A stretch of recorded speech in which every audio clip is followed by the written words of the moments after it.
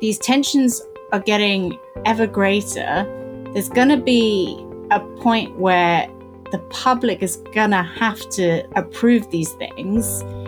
And if they do, that's either war on a massive level, or it's a complete shifting international norm. Because the alternative, I think, is realizing that the American-led rules-based order, is under threat from different challenges. And it's going to be up to us to decide how much we concede to other norms, right? So I think that's where we are. And either way, our current paradigm is being challenged. It's a question of whether we fight or we don't fight, That's how I see it. Imagine spending an hour with the world's greatest traders. Imagine learning from their experiences, their successes, and their failures. Imagine no more. Welcome to Top Traders Unplugged, the place where you can learn from the best hedge fund managers in the world so you can take your manager, due diligence, or investment career to the next level. Before we begin today's conversation, remember to keep two things in mind.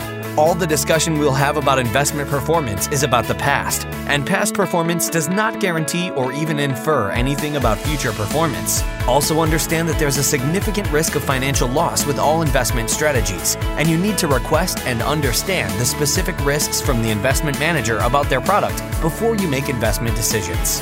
Here's your host, veteran hedge fund manager Niels Kostrup Larsen.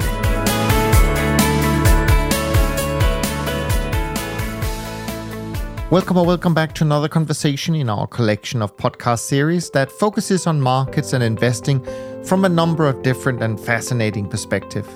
In the Galactic Macro series, we want to explore and be part of the discussions that relate to the unexplained and unknown objects, as well as what's going on in the world of AI, because these two seemingly unrelated topics may indeed be related.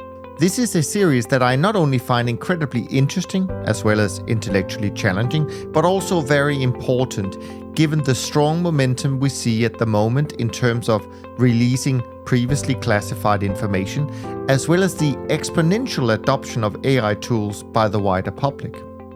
We want to dig deep into the minds of some of the most prominent experts to help us better understand what this new galactic macro world may look like and how you should think about positioning yourself for it. And we want to explore their perspectives on a host of game-changing issues and hopefully dig out nuances in their work through meaningful conversations. So please enjoy today's episode, hosted by David Dorr. Niels, thank you for the introduction. Izabella, Dario, pleasure to have you guys with us today. Excited to bring in some talented financial journalists, and especially two journalists that have been covering some of the corners of world events that I think a lot of the industry is overlooked. And so I'm happy to have you guys on the program with us today. Welcome. Thank you very much. So one of my curiosities, I've followed your work for a long time, and unless I'm mistaken, I think that you two are probably the very first to even kind of look at UAP and even have discussions around this from the financial sector. And UAP is becoming a big conversation, unidentified aerial phenomenon. And there's been a lot of things coming out about this lately. And I wanted to bring in some professionals and get you guys' take. How did this subject make it onto, some financial journalists' radars? So I think I'll take the lead there. So I was leaving the FT, I think it was end of December 2021. And I was, this story was percolating around, and I'd noticed that there was this sort of creeping respectability being applied to the story, whereas obviously for years and years, mentioning UAPs was big, very taboo. And I always, I'm interested in markets. I'm interested in information theory. I'm interested in blind spots and like what people are missing. And the reason I was always interested in the UAP thing is because obviously there is an anomaly. Either there's lots and lots of people like having delusions, aliens are real or there is a massive kind of like government cover-up. All three of those those are the only three possibilities in my mind. And all three of those pose an interesting kind of information black hole for markets, right? So I thought, given the kind of growing acceptance of the story as a real phenomenon, it's worth putting a stake into it from a financial perspective. So I wrote a little story kind of entitled, do portfolios have a UAP risk? Not least because I was surprised to find a couple of like SEC filings where people had started like mentioning it in their exposures and risk factors. And, I just went through these kind of known knowns, unknown unknowns and unknown unknowns type of theories. And as a result, it got published and I got some interesting feedback. And it turns out there's a lot of very respectable, high-level people who were thinking similar things. And that's not to say that, we believe in aliens or anything like that, but it is an information conundrum. And that's how I was approaching it. And actually, that's how me and Dario met, because Dario read my story and contacted me. He had previously been working at Kroll, which is I'll let Dario tell his story. Yeah, so I'm sure you could tell it just as well.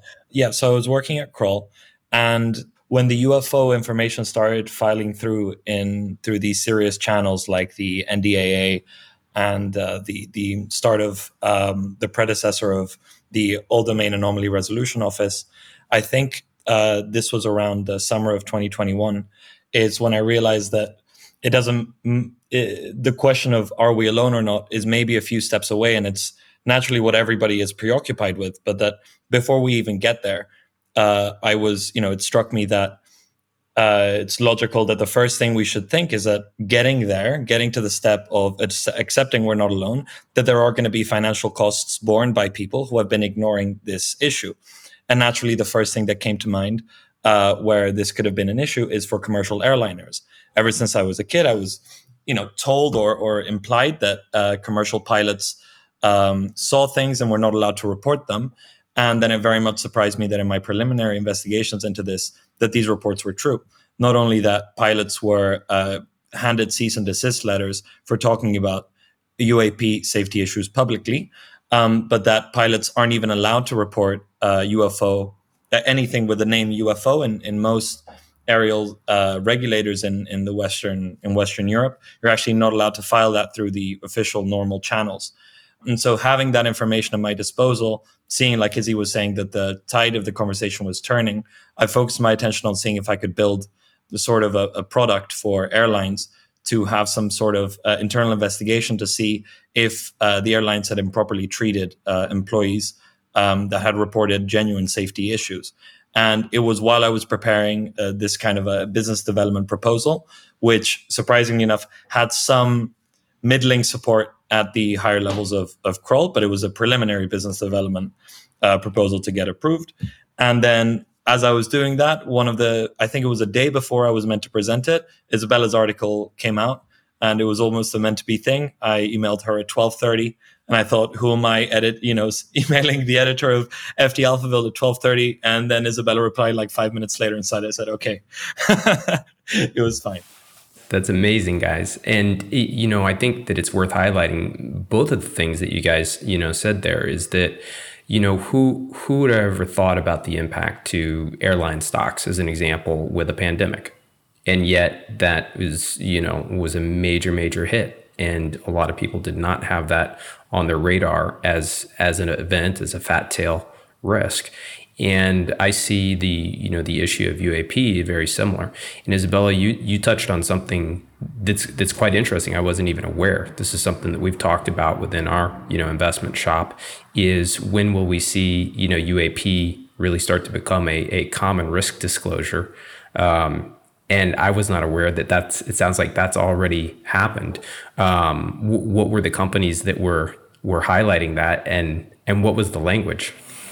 It's very fringe. The one that I saw was an ETF provider offering space exposure, right? So space stocks. and that was it. I don't. I mean, I almost. I don't know. I don't know if lawyers put tongue-in-cheek risk factors into things, but I did speak with the issuer, and I think his approach was again like quite curious. They launched this space CTF, and they were quite keen, and to cover all their bases, I guess. And if you're managing a portfolio that has exposure to mining, space mining, or so now is like space solar and all these different, really, the last couple of years has seen such amazing kind of science fiction level things come into reality that I'm not so surprised that a forward thinking sort of portfolio manager might want to account for that sort of risk. And I think it's really important to frame the conversation in terms of what we mean by UAPs, because it doesn't necessarily mean, otherworldly intelligence. I mean, it might do. I'm not going to dismiss it. I really don't know.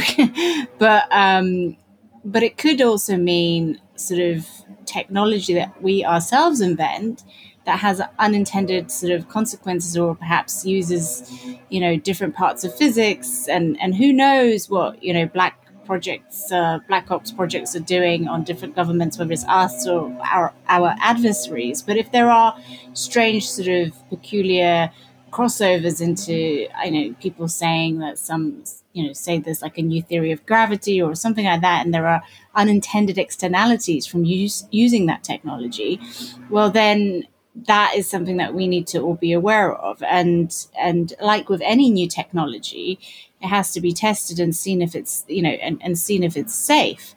And there is a risk maybe that the pressure of kind of geopolitical pressure and pressure between different nation states encourages a sort of secretive approach to this technology, which then may create a tragedy of the commons, like we saw with COVID. I mean, to some degree, if you buy the lab leak theory, and again, this is another interesting analogy, because when, in the early days of COVID, 2020, 2021, suggesting that COVID may have leaked from a lab was incredibly taboo. You couldn't say it in polite company without being dismissed as a nutter. And now, of course, it's completely changed. So like last weekend, we saw a big front page from the Sunday Times. 90% of that story was known back in 2020, but it's only now that there has been a sort of shift in the kind of Overton window to allow a proper serious discussion about it. But again, what we find out from that story is that these projects were happening, in stealth.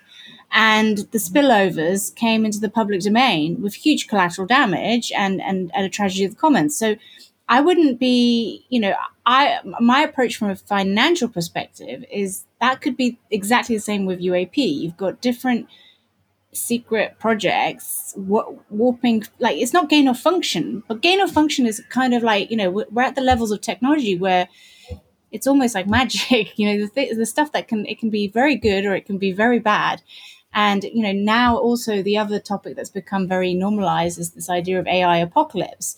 So as technology gets very powerful, the externalities get very powerful, like on a magnitude that is ever greater, right? So you're dealing with heaven and hell, like apocalypse and, utopia. And that's kind of how I see UAPs. And we as price setters of risk in the markets, I mean, how do you price apocalypse risk? I don't know how you price apocalypse risk. Apocalypse insurance is surely, I don't know who issues that. But that's right. We need to talk to Lloyd's of London and create some new risk insurance. We actually did. We spoke to, they prefer to remain anonymous, but we spoke to a war insurer that was affiliated with Lloyd's of London. Maybe this is getting ahead into the conversation where this ought to be going. No, please, sure. But I remember that, so we spoke with Ryan Graves, and just to the point that Izabella was making about we're not saying what UAP are, there was a really excellent quote by Ryan on this point, which is in the February shootdowns of whatever they were, that there was a lot of people in the press saying, it doesn't matter, they weren't flying saucers, they were just balloons. And Ryan said, they didn't realize neither of those is an acceptable response. It doesn't matter what's in the sky if we don't know what it is, and if it's doing something that we don't understand and it's potentially causing aerial safety hazards. That's a problem. We don't need it to be alien, right? And then the interesting bit is maybe that the current disclosures that we'll get into with David Grush, of course, does change the nature of that conversation, right? Because there's the Inspector General of the intelligence community in the United States is very much implying, all of this is very much implying that there's a direction that this is going, and that unlike I forgot the chair of I think it was David Spergel, who's the chair of the NASA panel, who referred to UAP very usefully, I think, as a haystack. And that is what it is. It's a haystack risk. There are a lot of different individual haystacks that can be anything from a balloon to a fireball to an actual flying saucer, an extraterrestrial flying saucer, maybe a human flying saucer, but we don't know what they are, and that's why they're bundled together. Yeah, and I think it might be useful too. So a couple things come to mind, when we talk about just the aerial risk, right? And I think that why don't you maybe share with the audience who Ryan Graves is? Because some people listening may not know Ryan Graves and the important role that he's taken on just in the last couple of years in the conversation. Absolutely.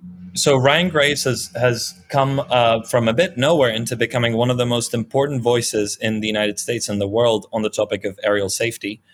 He spoke to us in his capacity as executive. I think he's the executive director, or at least a co-founder of Americans for Safe Aerospace. They have a great team. They've put together a fantastic team. It's essentially a pilot-led advocacy group that aims to raise awareness in Congress by providing funding and information resources to congressmen and senators to tackle the UAP issue from a more informed stance. They recently launched this, I think a week and a half ago, they launched this, American for Safe Aerospace. And Ryan Graves was a captain in the U.S. Navy of F-18s. And I think he mostly flew over, if I remember correctly, it was in the west coast of the United States where he had the experience where he ran into UAP, he claimed, every single day on some occasions and missions. Yeah, that's right. I believe he was actually on the East Coast, but nonetheless, they were having daily encounters. And when we think about these risks, I'll share one of the most interesting cases that I'm aware of when we think about even just commercial pilots. So we're starting to hear a lot of news from military and seeing stuff from our military data systems. But one of the most fascinating cases was the Japanese airline case flying over Alaska. It was a cargo flight. This was in 1986. It was in November 1986. And a just incredibly experienced, career pilot for Japan Airlines witnessed an object, and it was absolutely massive. And this is something too that's just now starting to maybe kind of come into the mainstream conversation, is that we're hearing about these kind of balloons or smaller objects or spheres that are flying over conflict zones, as is being released by the Department of Defense. But there's also now we're kind of tiptoeing into some of the larger obstacles that are being seen in our airspace. And so if my recollection is correct, I mean, I think that the sighting by the pilot for Japanese Airlines was massive. I mean, it was bigger than a football field. And so, of course, we don't know of anything that at least has been disclosed that can be that size and fly, let alone anything small, a sphere that's the size of a golf ball zipping through the atmosphere without any flight surface is unusual.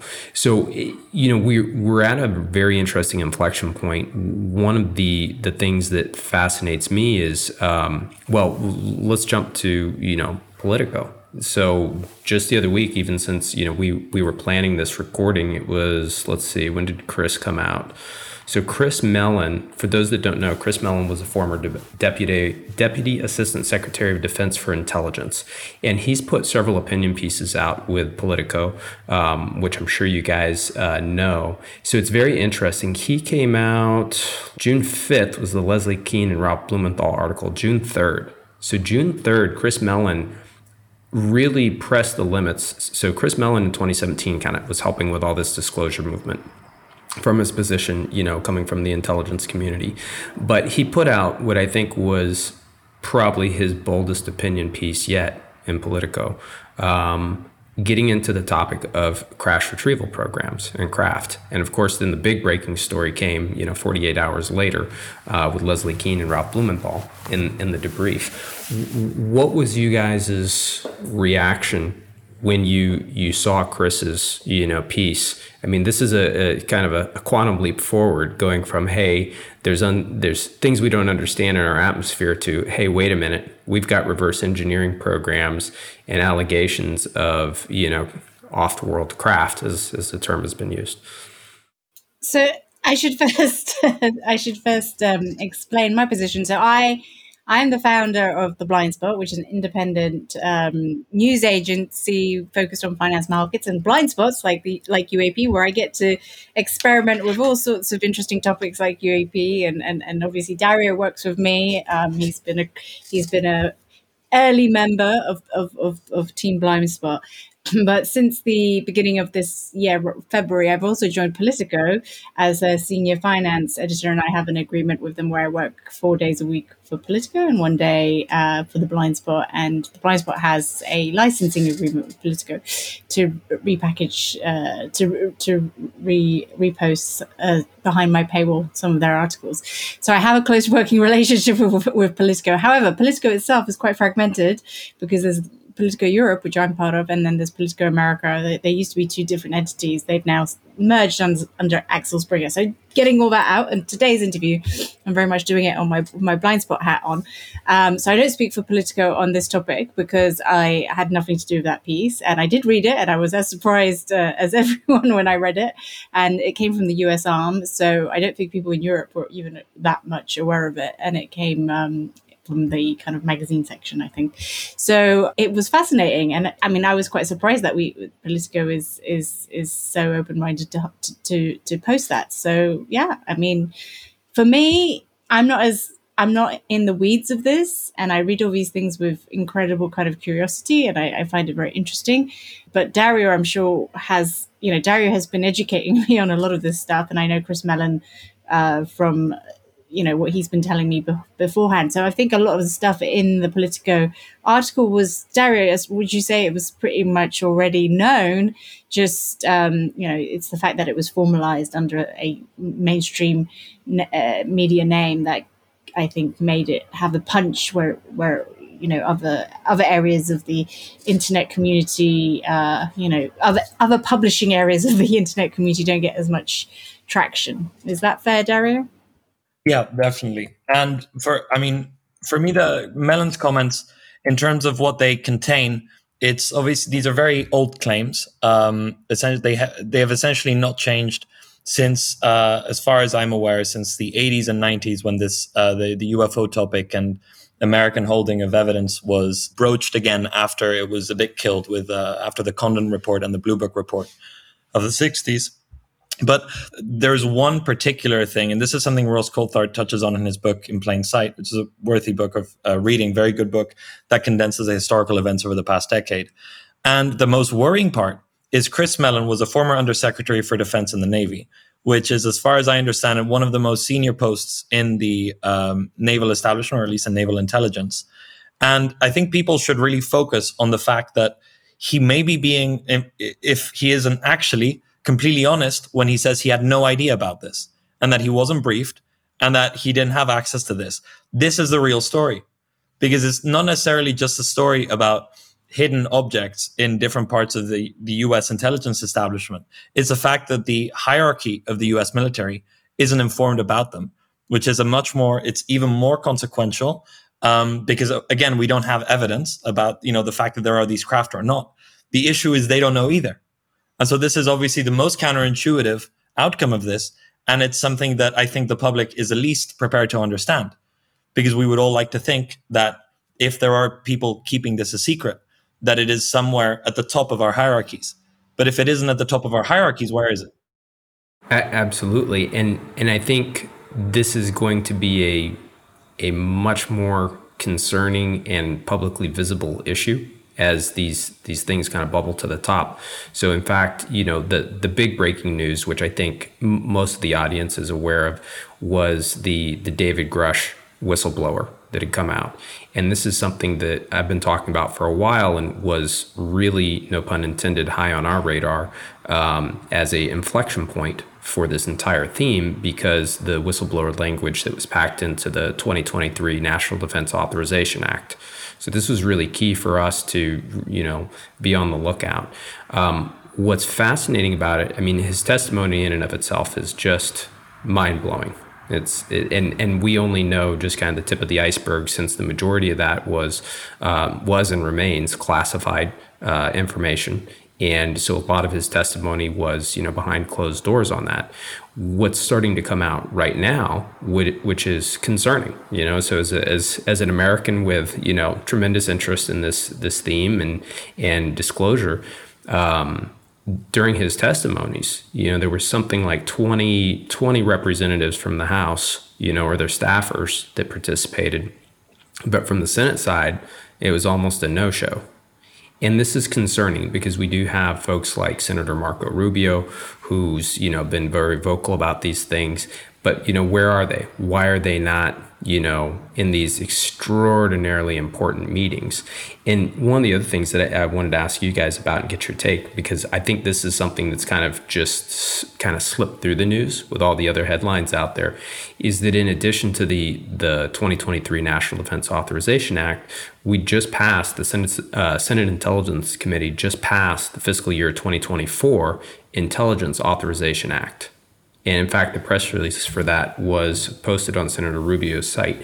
And there's some very interesting things here. So we're going to go maybe even a touch more, into the science fiction side, as you said, Izabella. And I think that 2023 is the year of science fiction for markets and humanity. Two of the things that are included in the budget with the Intelligence Act is, one, additional funding and reporting, for UAP. But what really caught my attention is that they have, based on the Havana Act of 2021, they have increased funding for the CIA to be able to look into the anomalous health incidents of Havana syndrome. And this is interesting because what fascinates me with this is that this is where you start to see a connection between these two things. In that, when you look at the work that's been done by Dr. Gary Nolan. So Gary Nolan, Stanford doctor and PhD, and this is his wheelhouse, looking at things like brain injury. And so he had been studying for the CIA Havana syndrome. And then it was later came out that what he was looking at was not diplomats that were, down in Havana and getting zapped potentially with microwave energy, but these were, U.S. government personnel that had been in close contact with UAP. Fascinating. So I think that you're going to start to hear a much greater conversation into, because I hadn't heard about that. So last I heard about Havana was that there was a real debate about whether it even existed or whether it was in a lot of these diplomats' brains, like it was delusionary. But of course, it's you'd think that level of government would not like mess around with. I mean, you'd think that they would have good ways of monitoring employee health. So it is. It's fascinating to me if that story has evolved to one where there is an anomalous phenomenon that goes beyond just being in a Havana embassy.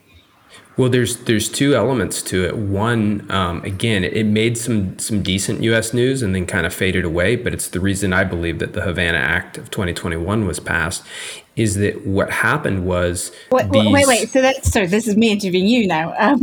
So wait, there was a Havana Act passed to deal with. Wow, that totally went over my head. Yeah, it kind of slipped through. It got some headlines a while back, but just kind of, slipped through. The reason for it, and it really merits more attention, because what sparked the deeper look into this was because there were similar brain injury reports and events happening on U.S. soil. Huge difference. So it's one thing, I mean, it's concerning enough that that would happen overseas. It's far more concerning that that would be happening on U.S. soil. And I too was blown away when I heard Dr. Nolan speaking about this. You know, at first he's the right guy. He's one of many people that would be appropriate to understand the commonalities in the brain damage. But when he then revealed that what he was looking at was Havana syndrome, victims, I guess you would say, or patients, had the identical, patterns that you would see for people with that came in close contact with UAP. And so it's fascinating. It's absolutely fascinating. So, there's so many technological breakthroughs happening simultaneously, and the genetic side is as scary as the AI side and everything else. There was also a blurb the other day. I haven't been able to track it down, but there's reports of a breakthrough with being able to, I think, kind of synthetically replicate, sperm and eggs, but without any need for human genetic material or something like that. And that's wild. And, Intel's getting ready to release a new chip. There's projections from serious people suggesting that we're 13 months out away from, starting to cross the threshold of having personal quantum computers. I mean, we're not ready for commercial ones, let alone anything near personal. And this goes back to Izabella. I think what you were saying at the beginning of this is that just the potency of everything is so much greater now. So whatever UAP may turn out to be, is that the amount of technology that's landing in humanity's hands is significant. And on that, how do you guys see? So, you guys cover the world, and the blind spot uncovers lots of these, these unseen corners. Where do you guys see, from a conflict perspective? Maybe let's take a step back and look at this through a geopolitical lens. All these things that are going on. How do you see geopolitical conflict, rolling out over the next 12 and 24 months? Related to any of these things? So it's really interesting you asked me this because I am of the opinion that there is geopolitical kind of tension out there on almost like a World War III level. Like we're not there yet, but it's on the brink. And most people are still, despite Ukraine, despite Russia, despite growing tension with China, I think the average person is completely not aware of this. And that's what really surprises me, because I don't know if there's ever been a time like that where, whenever we've gone to war, I think, I'm a child of the 80s, and I very much remember us going to war in Iraq, and, even memories of the Falklands, etc., like the Gulf Wars, right? There was always a kind of debate. There were protests. There was some sort of understanding of the role that our nation would be playing in any of these conflicts on a public level. Whereas now I think it's so wishy-washy. It's almost like, are we in a war? Is this because there's no formal declaration. There's like, this is a war between Ukraine and Russia, but we're obviously involved. We're supporting them. But is there a democratic mandate for it? Like, how are these wars really, is there a sort of, from a risk, again, I'm talking about it from a risk perspective, because it kind of reminds me of finance in the sense that when banks had all these off-balance sheet exposures, right? And they were technically not on the balance sheet. So therefore, they weren't, the accountants didn't understand those risks. And then suddenly you saw 2008, and we realized that the scale of exposure off balance sheet, and when it came to the crunch, the parent companies had to bring all that risk back on balance sheet. And I see the current sort of geopolitical system a little bit in a similar way, in the sense that there are all these sort of like proxy wars going on off balance sheet from the main democratic sort of nations, states, balance sheets. And eventually, like, they're going to have to be brought back on balance sheet. And that means at some point there's going to have to be a democratic kind of decision whether we support these wars or we don't. And that's why, and I worry that one of the reasons our governments aren't necessarily being upfront with us is because they're concerned that when it comes to the crunch, we might not agree with the elite whether or not we should be going to war with China or with whoever, right? And that is why, you then go into kind of Noam Chomsky and manufacturing of consent and the sort of like essential element of having the public on side in these things. And this is where the disinformation stuff comes into play, and why there's so much tension in the free world about what can and cannot be talked about with these things, right? So that's how I view the current situation, is that these tensions are getting ever greater. There's going to be a point where the public is going to have to approve these things. And if they do, that's either war on a massive level, or it's a complete shifting international norm. Because the alternative, I think, is realizing that the American-led rules-based order, is under threat from different challenges. So, and it's going to be up to us to decide how much we concede to other norms, right? So I think that's where we are. And either way, our current paradigm is being challenged. It's a question of whether we fight or we don't fight. That's how I see it. And that might and just looping back to where I started is that I don't think anyone understands the depth of this, and on a public level. And when I do talks, because I guess I'm in a little small community where we talk about these sorts of risks all the time. But having just this week had to do a presentation in front of sort of a completely different group of people, and I realized it just goes over their heads. When you talk about finance being embroiled in like this whole idea of military civil fusion, and how investment is no longer being led by sort of free markets or what is the most efficient pathway for capital, right? It is being there's everything from friendshoring to security oriented preference, right? So this is this idea that we're going to be investing in stuff that is nation, we're not necessarily going to be getting our supplies from Chinese companies anymore. That sort of stuff. That hasn't really penetrated, I don't think.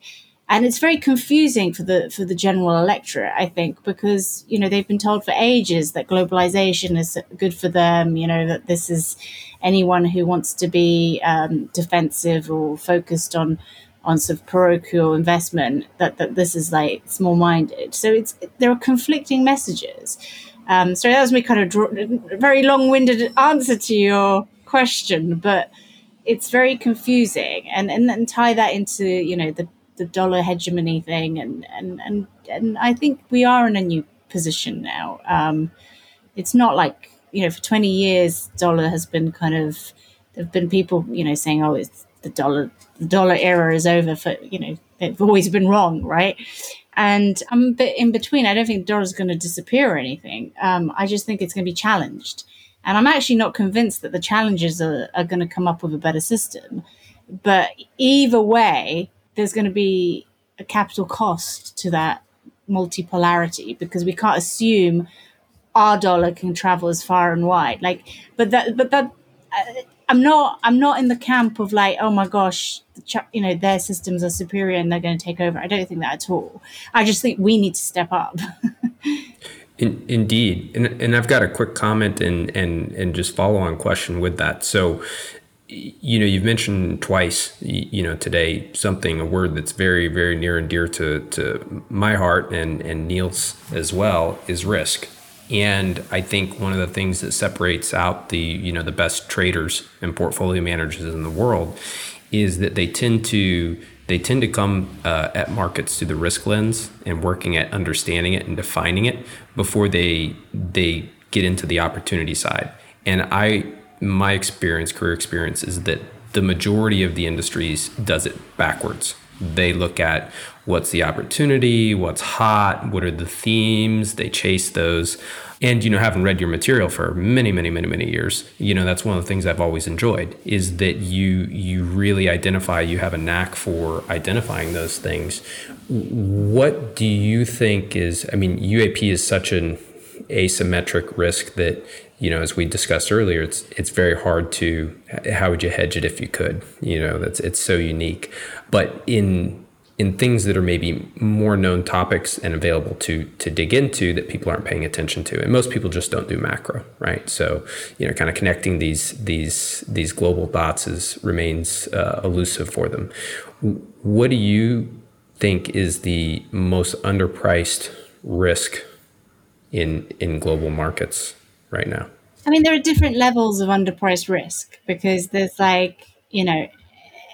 normie okay, let's frame it through different prisms, right? So like normie prism, I would say the biggest underpriced risk is the deindustrialization of Europe, especially Germany, right? I still think, there's been a kind of perception that we've handled the sanctions well, that we got through the winter, everything, done and dusted. All the central bankers are patting themselves on the back because inflation is turning and, it's all fine. We can handle it, right?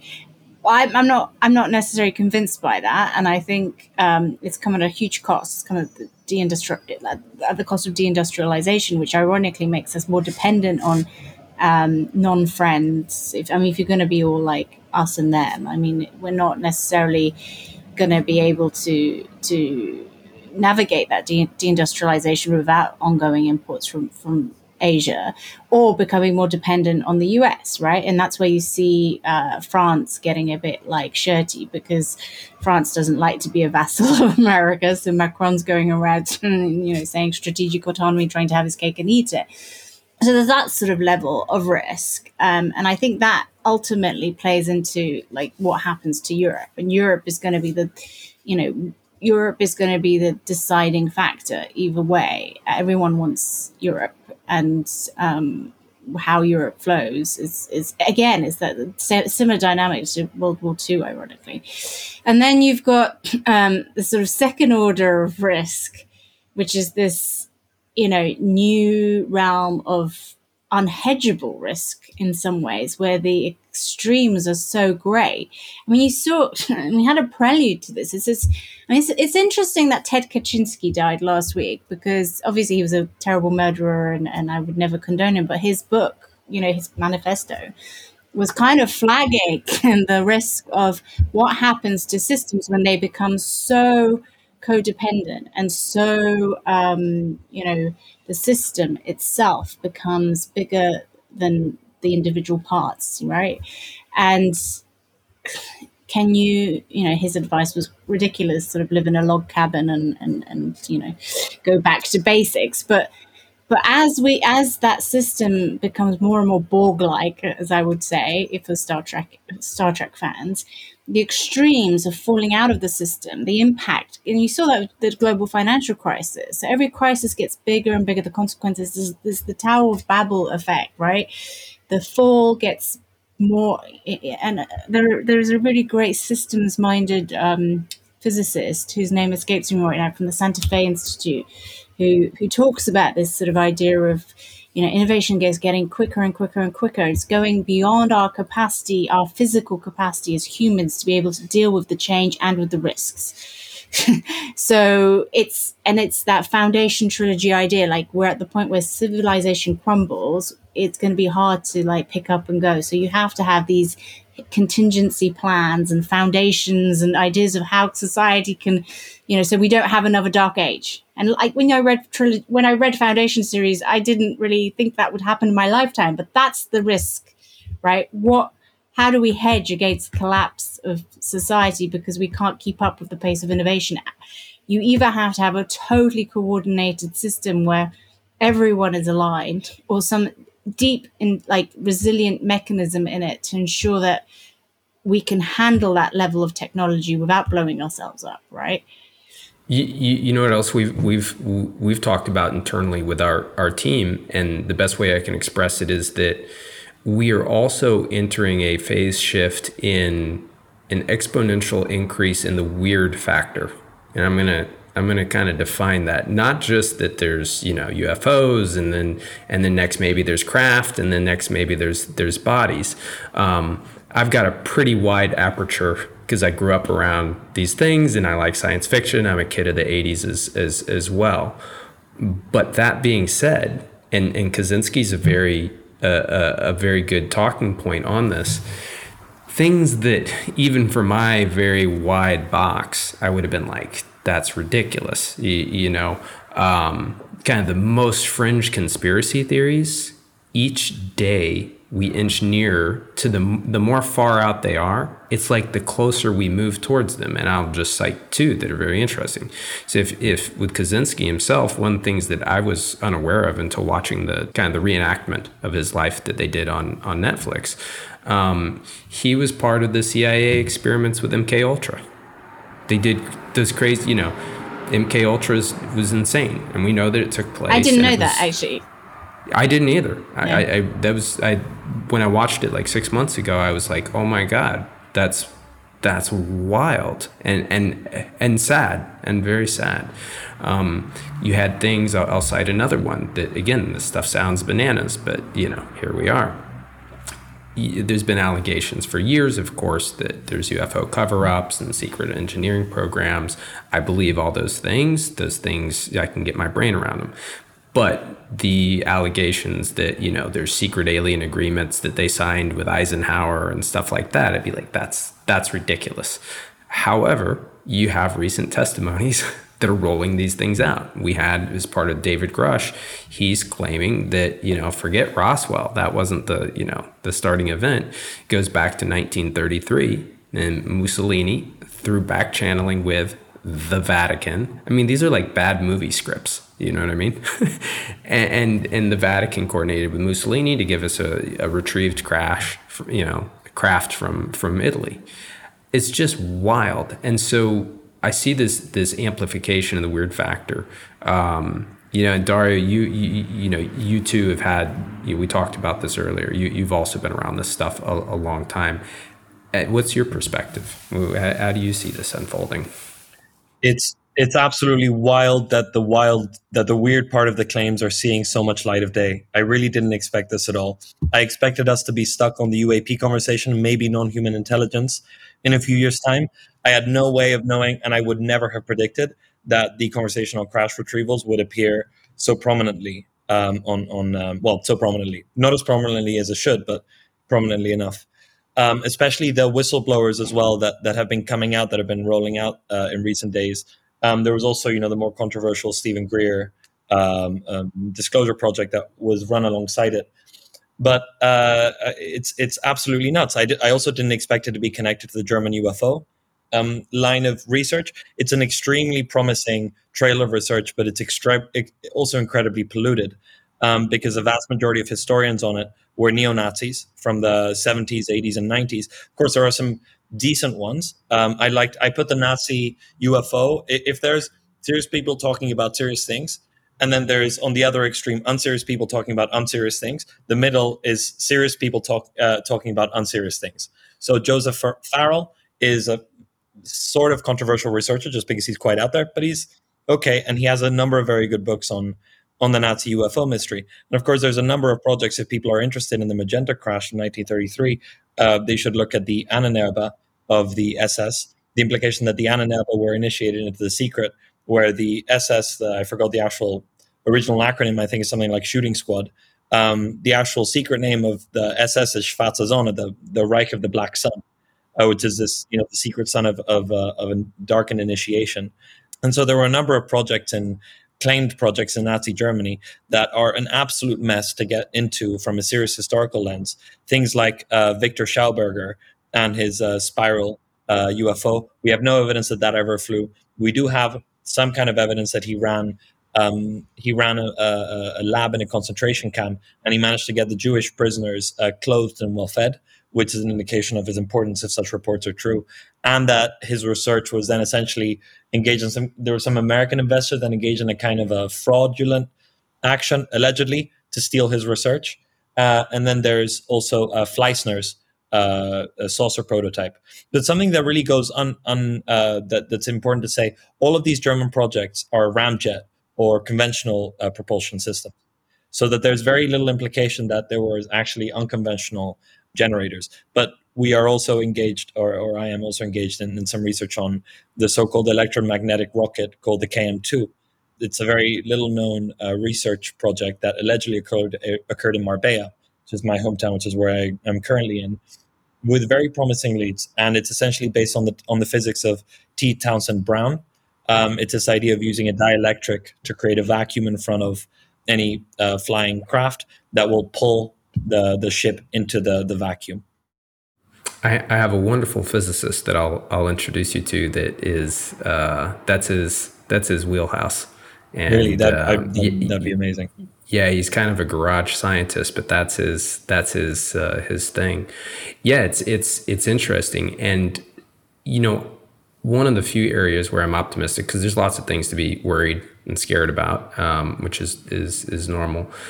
But at least I think that this is opening up curiosity about science, which is good. Everybody's distracted with social media, and because of the weird factor, there's a lot of reimagining and curiosity about history, which has also been missing, right? People are just so distracted. A lot of kids have no sense of geography, history, math, or many other things. So there's a lot of kind of opening up about that. Graham Hancock's series that he did on Netflix was really interesting, kind of, inspiring a whole new generation. There's tons and tons of young folks and coming into archaeology now because of that series. And so I'm optimistic that we'll see some new things there.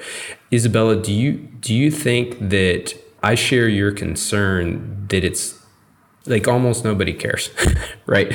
You have like we're Cuban Missile Crisis level, geo conflict out there, and yet you talk to most people and they're just like, yeah, we're talking about nuclear conflict, but whatever. Whereas before, again, much like yourself, I'm a child of the 80s. Like, that was a big deal. Like, do we need to be ducking underneath the, school desks and going into bunkers?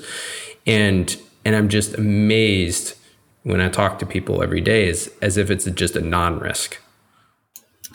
Yeah, I mean, the nature of the media, I think, is to blame because we've had this sort of fragmentation. Everyone operates in their little silos, and news is very bespoke to you, what you feel is important to you. But the problem with that sort of framework is that you can never know, like, unknown unknowns. Like, if you need a third party to show you stuff that you might be interested in, but you don't know you're interested in because you don't know about it, right? And I think this is one of the reasons why you have mass fragmentation, unless you have incredibly curious people who know where to look and are polymathic in mindset, and not everyone is. You end up in these little silos, which is making it is a kind of Tower of Babel effect where everyone's going off, and the end result is it's a reduction of knowledge, right? Not a increase in knowledge. So we don't have that shared sense of common story. Like, the stories are not common between us. Like, there used to be like the 9 o'clock news. Everyone knew what was on the 9 o'clock. We all watched it together, right? So we could communicate things. COVID really was different. Like, COVID was the first time we had that sense of like everyone knows the same story. But unfortunately with COVID, I think it wasn't just about agenda setting or communicating and providing information. There was so much, like, the media went from total fragmentation to being so incredibly on the same page and not kind of questioning any of the kind of authority view on things.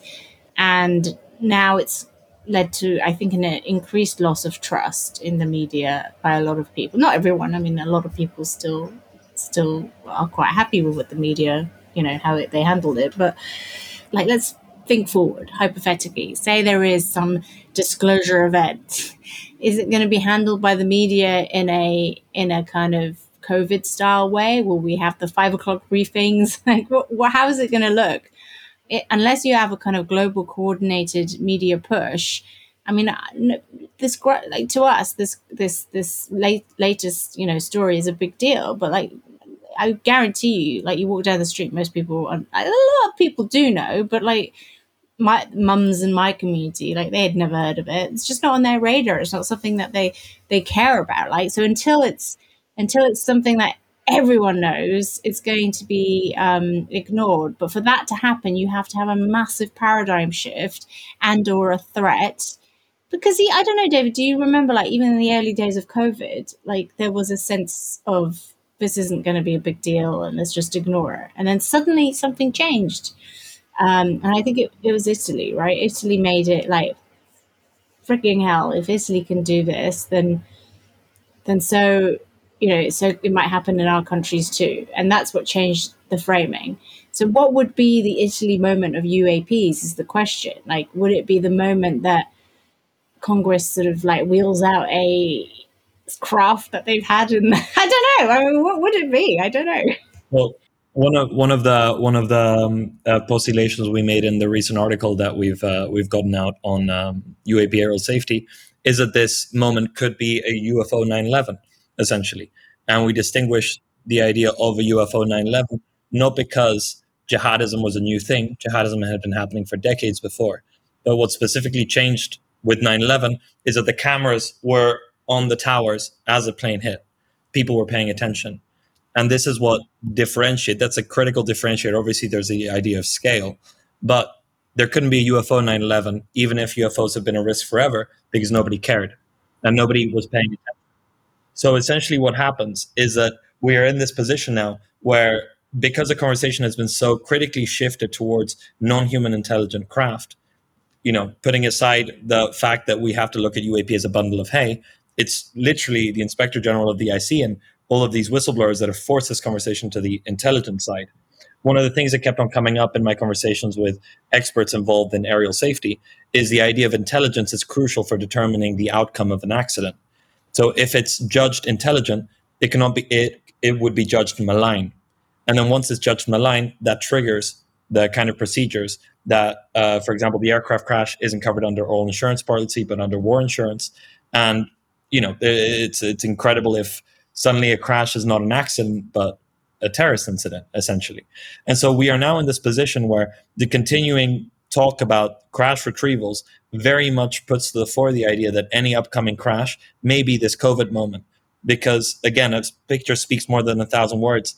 And I'd say if we don't get the pictures of the flying saucers, we'll get pictures of charred bodies. And then the other element that's time to consider, and sorry to interrupt, but is that with deep fakes and with what is possible with deep fakes, and this sort of trust issue from COVID, because I think people have finally woken up to the fact that there was a lot of B-roll that was reused and it wasn't all organic, sort of like there was a bit of media manipulation in terms of how the story was presented.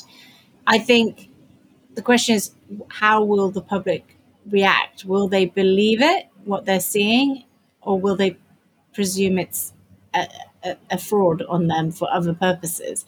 And you've got high-level people like Elon Musk going around saying, I'd know if there were aliens, and I'm saying there isn't any. And then he's like putting out esoteric tweets saying, trust nothing, not even nothing, or whatever he said. Musk is super weird because he's always specific. He always says aliens and UFOs specifically. UFOs technically don't really exist. It's a category of something we don't know about. So UFOs, you're right if you say UFOs don't exist, because technically they don't. It's just a category. It's a completely artificial thing we've made up. Obviously there will be something behind all of these UFOs. Or they're not unidentified to him because he knows them. Yeah, exactly. Or he knows what they are. Exactly. The same thing goes for aliens. if it's non-human intelligence and if it's interdimensional, then they're not aliens technically. So he's also telling the truth. And then also it comes to the fact that Elon Musk's family has been trying to find fucking Atlantis for the past like few decades. So, Yeah, it's confusing. Funny enough, I coincidentally a few years back, before COVID, I actually through a mutual friend, I met Elon's right hand man at SpaceX, and over drinks we were having stuff, and I brought up the topic of of UFOs, and he was just a complete jerk, and he was so dismissive of it, and not in a way where I thought like he maybe had information and needed to doesn't want people to be paying attention to that. No, I think he really believed that loading sticks with fossil fuels and pointing them at our atmosphere was absolutely the future and our method to get to Mars. So it was interesting. And another thing too that I wanted I wanted to bring up, this is something we're looking into. I've spent a lot of time, over the years, looking at the aero defense industry, separately apart from the UAP stuff, definitely a lot more in relationship to it. Lockheed Martin in particular, as well as Raytheon. Your analogy of the 9/11 thing is a fantastic analogy and framework for thinking of things, and it brings some curiosity to mind. One of the testimonies, Dr. Greer. So for those listening, Dr. Greer is a former ER surgeon and has been in the disclosure movement for 30 years. He's a bit of a controversial, figure in the UFO community. He's definitely brought interesting testimonies to bear, but also has had some challenges himself. But one of the testimonies that took place on Monday, the one that captured my imagination and attention the most, was a Raytheon contractor working at the South Pole, which I had to look this stuff up afterwards, and we're still in the middle of digging into it. I had no idea that there was an ice cube neutrino system that's basically part of the CERN program that's at the South Pole, and that seems to be the case. So I didn't even know we had that type of stuff. And wait, what? So CERN has an official neutrino experiment in the South Pole? They do, yeah. It's literally called ice. It's completely nuts. This is what I'm saying. So this is back to the weird factor, right? So look, there's been, and Dario, there's been allegations of secret UFO bases in the South Pole. The Nazis, flew UFOs there. And this is where, again, I'm so familiar with the wide body of stuff, but I've got a fat filter that takes out a lot of those things. But here you have a Raytheon contractor who was in charge of the South Pole Station, who's telling us about a neutrino system that you look it up, and CERN has it. Google, everybody listening to this, Google, ice cube neutrinos, South Pole. And he's claiming that system is for, faster than light communication, for tracking UFOs coming into, our atmosphere. And that as they turned it on, and we're trying to calibrate this, this machine or system, they set off the earthquake in Christchurch, New Zealand. And so, back to your kind of 9/11 analogy is it's just wild stuff. It's wild stuff. It's completely wild, but there are trails of evidence for the Raytheon thing. I mean, it came out of Stephen Greer, and this guy's claims had surfaced in 2011. And the counter narrative is that he was actually a cleaner at the Raytheon base, but you never know with these things. So on the fact side, there's something very interesting that you can look up if you want. It's called MIMIC waves. So the MIMIC stands for Morphed Integrated Microwave Imagery, and this is an array of satellites that's from the CIMSS, and it looks at the Earth. And there are a number of anomalies that are these kind of radar waves that are bouncing off from Antarctica, from the place where the Princess Elizabeth Station is. And that's really strange. And you can see that on the satellite imagery, and it kind of bounces out of Antarctica. So it's called, again, MIMIC. And you look up images in Antarctica, it's kind of hard to find, but there's stuff there. And then there's other things that point to Antarctica. Obviously, we've all heard of Operation High Jump, which is this Admiral Byrd, who was an admiral in the U.S. Navy, that sent a little bit too large of an expeditionary mission to the Southern Pole with 5,000 men and an aircraft carrier. which finished early in what some people say was unnaturally early. He did an interview in Argentina where he said, we are going to see threats moving from pole to pole. He didn't actually say extreme speeds. That's a mistranslation of the Spanish. Just said it's going to be quick, but he didn't reference extraordinary speeds. But there's some interesting things that were in Antarctica as well. There's this weird map that you can also look up, Nazi map to the center of the Earth. It doesn't really say the center of the Earth, but it's about how to get to the South Pole. And it's this idea that there's underground lakes that are warmed by volcanic, like understructures that essentially a U-boat can go through. And that essentially the U-boat commander, because a compass wouldn't work on either pole, or at least not the ones of the time. And so what the submarine guys were instructed to do is they had to chant a song and time it. And then as the chants were happening, they would have to turn left, turn right, and to do it that way. And that's how you would navigate with a song. So this is all in the realm a bit of fiction and of myth, because of course there's no way you can ever verify this information. There's a guy who claimed to have bought at an auction in Mexico a Nazi compass that would point to the north by having a photosensitive apparatus that could see the position of the sun or the moon and where it is on the horizon to tell you where the north was. And that obviously implies that, these are systems to navigate in the North or the South Pole. And there's the last thing I would say on that is the Strava leaks, which Strava is this really fun, it's this really brilliant concept where you buy a fitness watch and then it tracks you and uploads your information for anyone to be able to stalk you online. It's really, yes. it's really a groundbreaking thing. And so obviously a lot of soldiers in the US and the CIA used this. And a few years ago it was leaked. And this has been wiped. I can't actually find this, but there was a man called Cliff High, who's a very controversial individual in his own right, and a lot of other individuals pointing to the fact that there was these Strava data in Antarctica that suggested there were underground bases or even bases at the bottom of these pyramid-looking mountains that are next to Princess Elizabeth Station. And then you're just sitting there like, this makes absolutely no sense. Why are they down there? Why don't we know about it? If there are people, what is there? So what do you make of these stories? Because obviously the evidence trail I'm describing is super spurious, but it is what it is. And with these things, we can't dismiss anything. We're at the point where we really can't dismiss anything.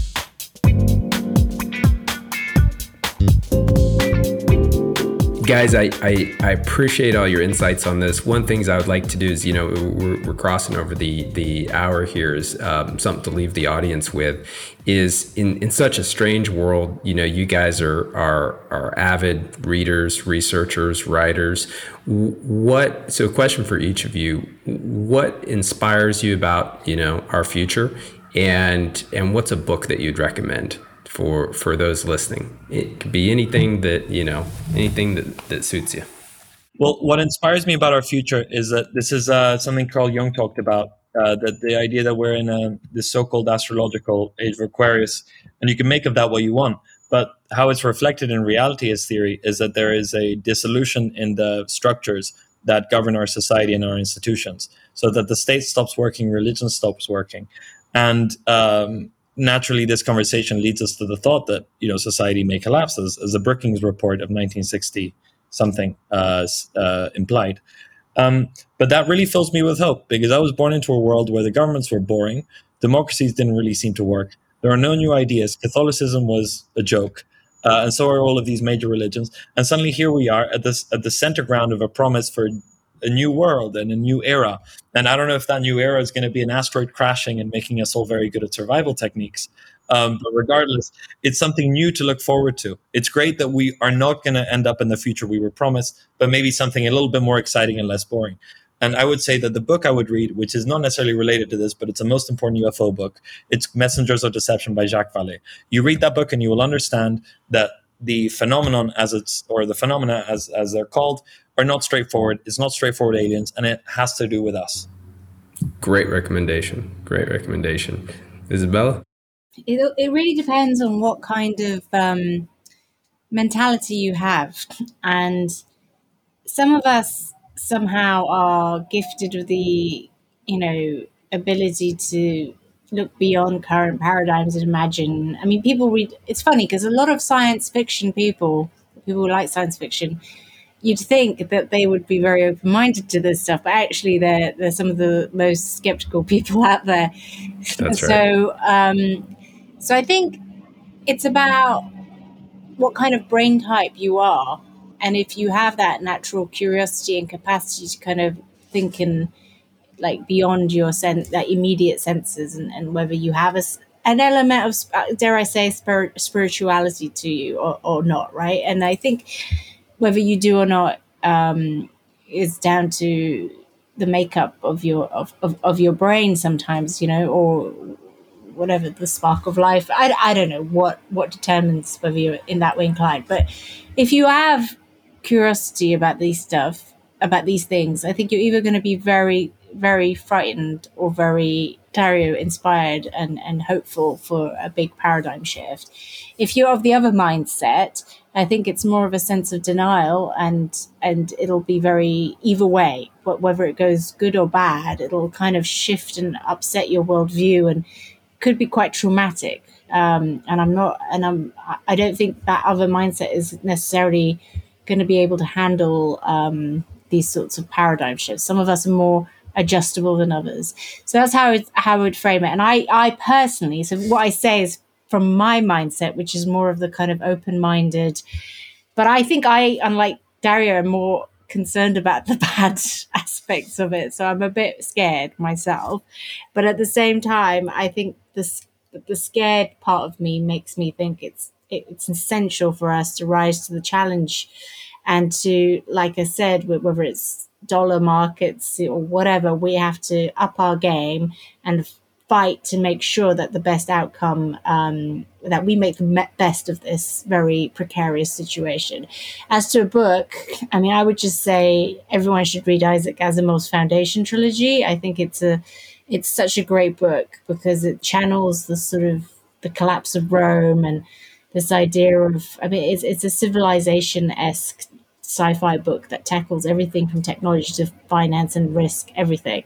It's also Paul Krugman's favorite book, apparently. But that's and I do also throw in, like, watch Adam Curtis documentaries, because I think he's really, like, he's great at sort of joining all the dots and making kind of see beyond your own little fragment of reality. So that's what I would say. And our article on UAP. Oh, and Dario's. Don't forget to read Dario's article on UAP. Wonderful recommendations across the board. Definitely both the inspiring, whether it's how we survive or face our future, and great book recommendations. Great article recommendation for definitely those of you listening. Get on the Blind Spot. Check out their work. They do fantastic stuff. Guys, thank you both, Izabella, Dario. Thank you guys both for making the time to do this today. Really appreciate you guys coming on and sharing your views, and look forward to talking to you guys again soon. And with that, Niels, turning it back over to you. Thank you so much, Izabella, Dario, and David, for a pretty profound conversation about the future of civilization and all the recent revelations coming out of the US administration on UAPs.